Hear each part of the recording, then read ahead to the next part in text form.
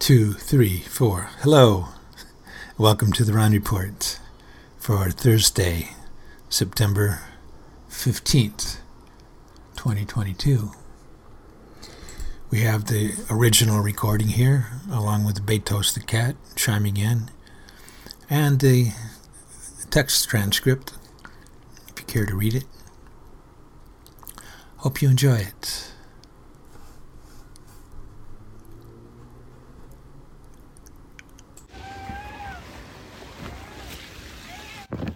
Are you going to be able to edit it, like if we... Oh yeah, totally. That's good. Yeah. So you like the intro? Yeah. Betos seems to like it too. Bob, what do you think? You want to be in the interview? Yeah, well, I think that anybody's life is interesting if we can really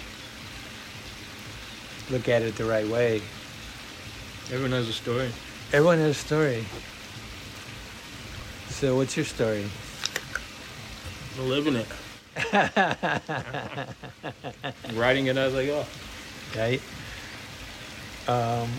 The shared human experience, man. We're all here. We all have that in common. That's my story. Yep. Shared human experience. I like that. We're all here and then we're not. And then we make meaning, try to put meaning to it. What's it been like sharing 107 with Rohn? What's it been like living under Devonshire? What's it been like? Yeah. What's the experience been like for you? Oh, it's been great. It's been part of my transformation, and I've learned a lot, gained a lot of wisdom through you and your experiences, and we're both at different paths, but I think we kind of share some of that same sentiment, and you're a righteous guy.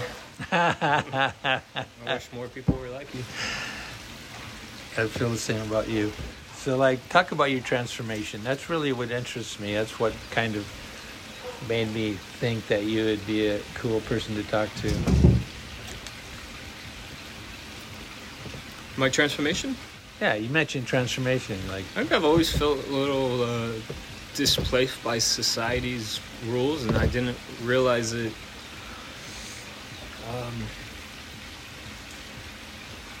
How I didn't fit into that mold pretty recently. Within the past few years, it just kind of a culmination of things led to this transformation of trying to live minimally and just trying to be present at all times. And I always struggled. I was always living in the future for most of my life, and it took a lot of practice to get to the point to where I appreciate the here and the now. And that's a pretty cool transformation. What's your being in the now? What's your plans for the future being in the now? How do you see your life unfolding? My future, I see life unfolding into endless possibilities, because when you open yourself up to the universe or God or the cosmos, whatever you want to call it, there's so many opportunities that can arise that you can choose to take or not to take. If you think about every single decision in your life, it comes down to two choices: doing it or not doing it. We all have a choice in the morning to get up out of bed, or we could stay in bed all day long. So I don't think we can all dream, but I don't know if anyone actually knows what's going to happen. They don't know their destiny. It's just a part of life. It unfolds. That's the beauty of it. Yeah. What if you had an Aladdin's lamp and you could make any wish come true? What kind of life would you like to lead? How would you visualize your life unfolding in the best possible circumstances?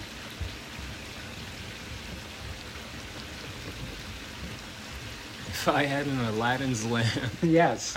The genie comes Is it out. 3 wishes or It's just 3 one? wishes, as many wishes. One wish could be, I can let you have unlimited wishes. Is the genie Robin Williams or is it somebody else? It's a real genie. It can actually, Yes, manifest. He was my favorite genie. So. He was a genie? Well, he played a genie, but he was a genie in real life too. Yeah. He was a magician. He made people laugh. I don't think I would necessarily wish anything for myself. It's not. I don't care much for money. I don't really believe in it. I think I would wish for humanity to wake up and realize that money is not important. It's very backwards how our society operates. What's important is helping people, serving our planet, being good stewards, securing a future for all species, everything. I don't even really know if I would use the 3 wishes. I would just want that one thing. If I could have anything in the world, it would be for people to put our planet first before the profits. And That's a pretty cool response, my brother. I was just reading something about, it's not about being happy so much as it is about making other people happy and being happy because you're able to bring happiness. Yeah. And then the whole world, is in support of. Exactly. Then you don't have war. You don't need. If everybody's happy and fulfilled in sharing their resources, there's no more need for war. There's no more need for police. There's no more.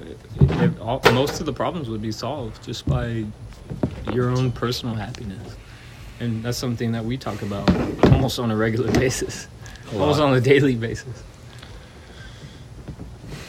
So you're about to head off for Puerto Rico.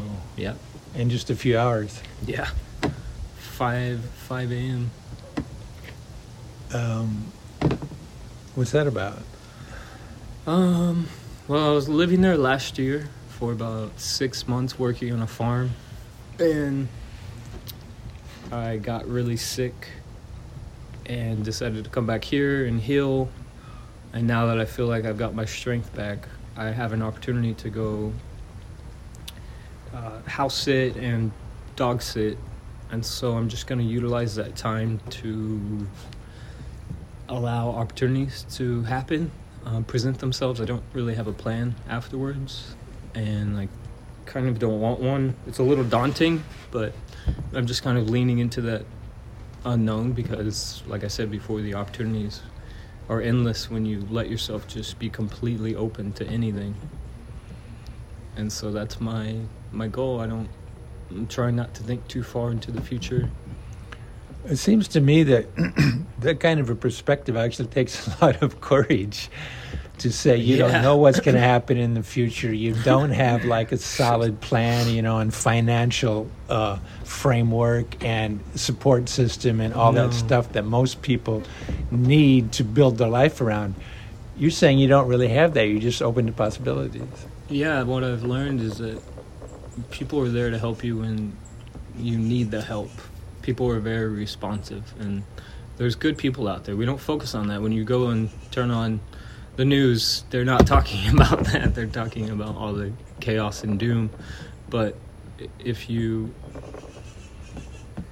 realize that there's people every single day all over this planet helping one another, that's news. That should be making headline news, in my opinion. That's what actually matters. So are you kind of modeling yourself after Ko and Masa, the couch surfers that came through here on their bikes, going from the kindness of strangers to the kindness of strangers on their journey across America? Yeah, exactly. Those guys were so happy. Yeah, I'm just not doing it on a Walmart bike. Right. Oh my God. So what about your, we've been we've talked a lot about farming, and I've tried to do some farming here and learn about growing your own food. What about that part of your life? That's something that I want to get more involved in. I want to start, and that's what I plan to do in Puerto Rico, and whatever happens after is start foraging more, start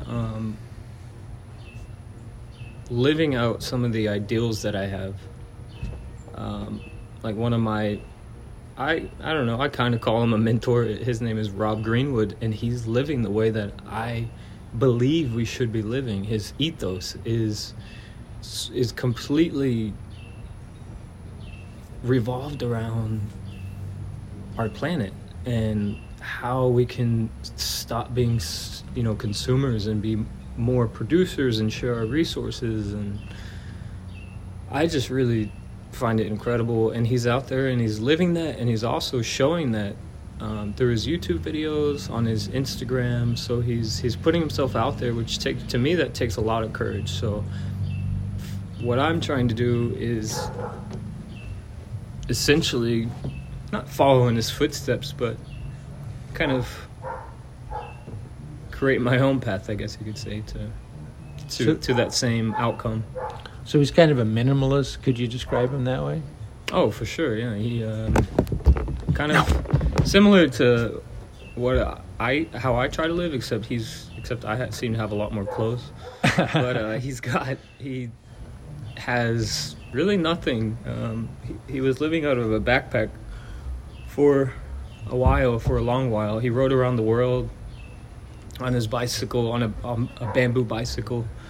He lived in a little shack that he built out of just recycled material mostly, had a compost toilet, had an outdoor kitchen, had a shower from cisterns, just living a very simple life. But what I've come to realize is that when you live that way, when you live a simple life with less, you actually have more. In my opinion, you have more abundance because you appreciate things more. When you just have a bunch of stuff and a bunch of cars and a bunch of houses, I don't feel like people can appreciate that as much. But when you don't have anything, you can live according to however you want. Yeah, and you're surrounded by nature typically when you're living like that, or at least he is, rather than surrounded by four walls and sheetrock and a car and an office and a city and all these accessories of civilization. You're rich in the experience you have of your surroundings rather than being shielded from the natural world. You're exposed to it, and you have to integrate, you have to respond to it. Yeah, definitely.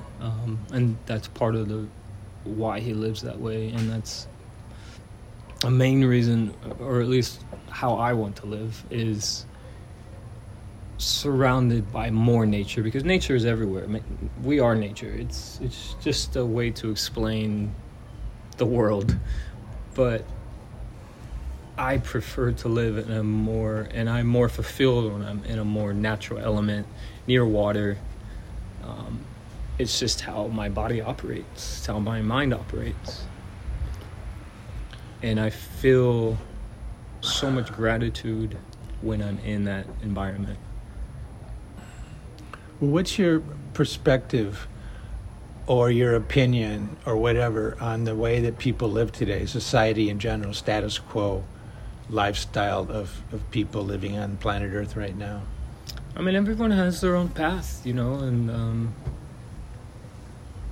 I think for the most part, most people just want to be happy, do good, not harm other people.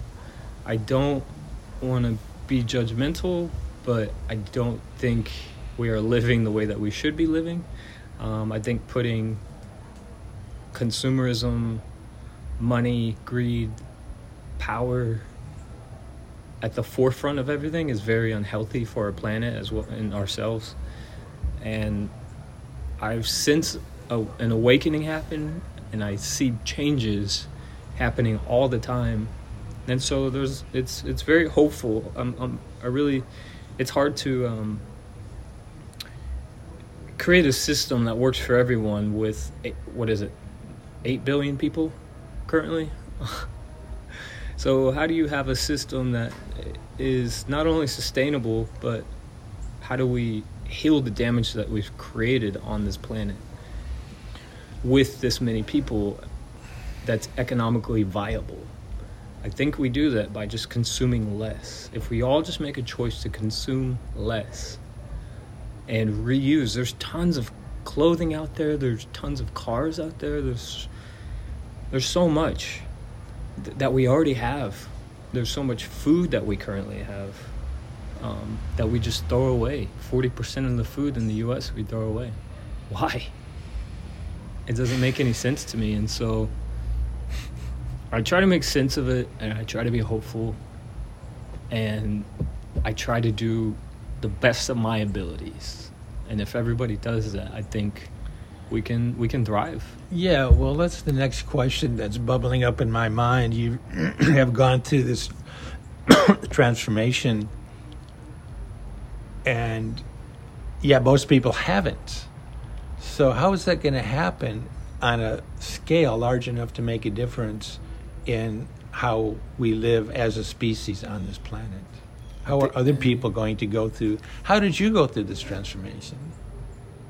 Or would you call it a transformation? Yeah, definitely it's a transformation. I've always been kind of a minimalist. I remember, even as a child, my parents would ask me, what do you want for Christmas? And I would say, I don't want anything, like nothing. And to this day, I don't want anything. Like, I always wanted them to give money to an organization or something like that.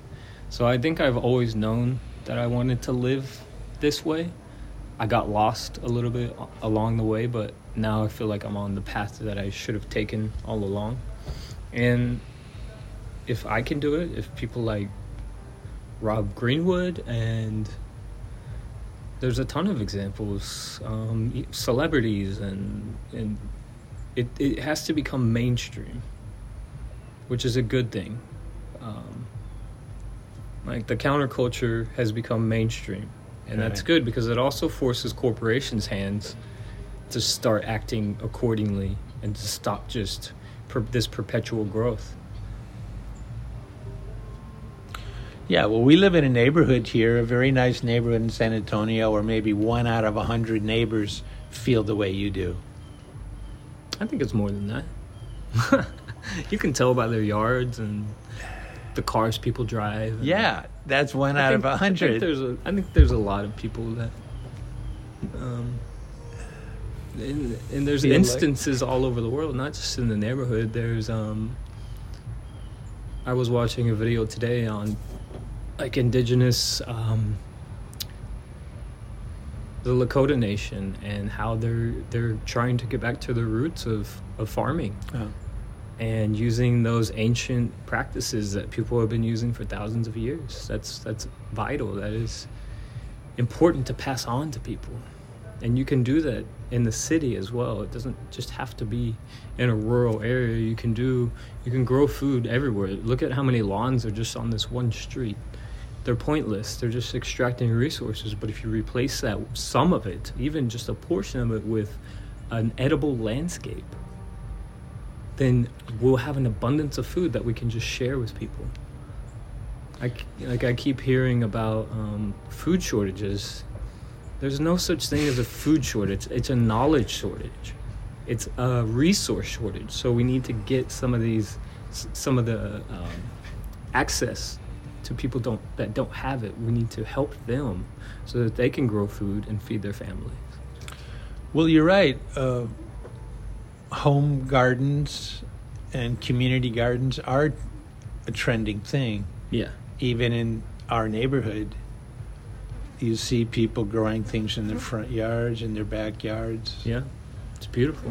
And I guess that is the beginning of a transformation, exactly, like you're talking about. Yeah, and then it also needs, it's the city, the local officials need to be on board as well and stop fining people for doing that. And like, why would you fine someone for just growing food so that they can feed themselves? That doesn't make any sense to me. And there needs to be more funding for local community gardens. Yeah, then you're not only growing your own food organically, locally, to where you can grow a tomato or a peach or whatever until it's actually ripe. Yeah. And then pick it instead of growing it in California or Mexico and picking it green and shipping it thousands of miles or sometimes across oceans to show up on your grocery store shelf, which is also part of the problem of being non-sustainable, is that we waste so much energy in growing and transporting food. Oh, yeah, for sure. That, it's really... It's an out of balance equation. It is definitely out of balance, and it's backwards. But the beauty is that all of the problems that we have in this world, there's solutions for every single one of them. There's not a problem that we can't solve. And especially as human beings and what we've accomplished and what we're trying to do, if we just put our energy and our resources into that, into fixing the problems that are important, then everything will be perfectly fine. That's a beautiful thing you just said, that there's a solution for every problem. You don't hear that every day. And just to say that and to hear that is like a really cool thing. Yeah, it's true. Yeah, if you think about it logically, of course it's true. Yeah. Every problem has a solution, every question has an answer. Yeah. And it creates a positive environment rather than the current negative, divisive, sarcastic, cynical environment that we live in, where solutions are almost a ridiculous idea. Yeah, exactly. It's like, oh, you naive fool, you think there's a solution? No, there's just problems. I mean, that's why it has to come from a grassroots level, because people can sit there and bicker all day long about, the problems that we have in this world and not get anywhere, but it needs to come from just us, just everyone, consumers, where we're spending our money, why, buying locally instead of shipping our food in from, other countries. So you're talking about living more consciously, basically. Oh, yeah, definitely. And it was, I think it was Winston Churchill that said, a pessimist sees the difficulty in every opportunity, an optimist sees the opportunity in every difficulty. And I'm trying to live kind of by that ethos. So you're going off to Puerto Rico in a few hours. You just gonna be hanging out, pretty much, just letting life come to you, hanging out on the beach, surfing, swimming. In a way, I'm taking this time to appreciate life, because that's what it's about, right? It's not about working and socking away money. Money doesn't exist. The things that exist to me are the ocean, the rivers, the clouds, the sky, the trees. Those are the things that are important to me. Making money is not very important, and it's something that it is challenging to kind of be comfortable with not having like a revenue stream and just figuring it out as you go. But I've also learned that for me, those are some of the best times. So honestly, tell me, do you feel excited or intimidated by the future, possibilities? For me, or of humanity, or just... For you, personally. Oh, excited. I mean, there's a whole world out there. You never know where you might end up if you just take the opportunity, take the chance. So many people tell me they wish they could be going and just live out of a bag. And my response is, you can, why not? Who says you can't? Like, everyone has responsibilities. Some people have kids, some people have mortgage, but you can simplify your life and design it to how you want to live. There's no one that says you can't, except yourself. And once people realize that, the possibilities are endless. So if you wrote a book about your life, what would the title be?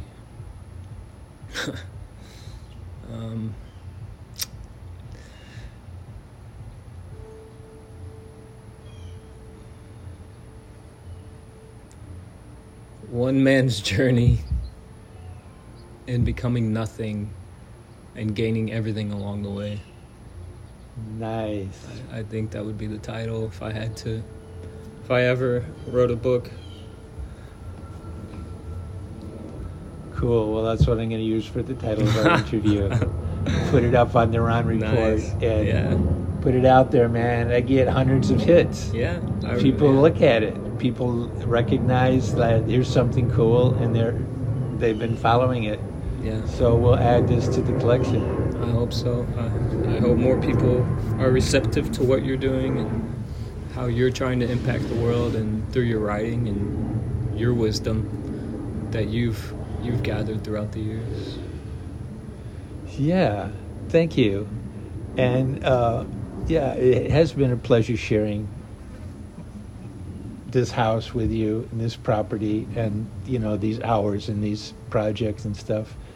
And I hope you come back and we do some more, and that life continues to unfold in amazing, bountiful ways for both of us.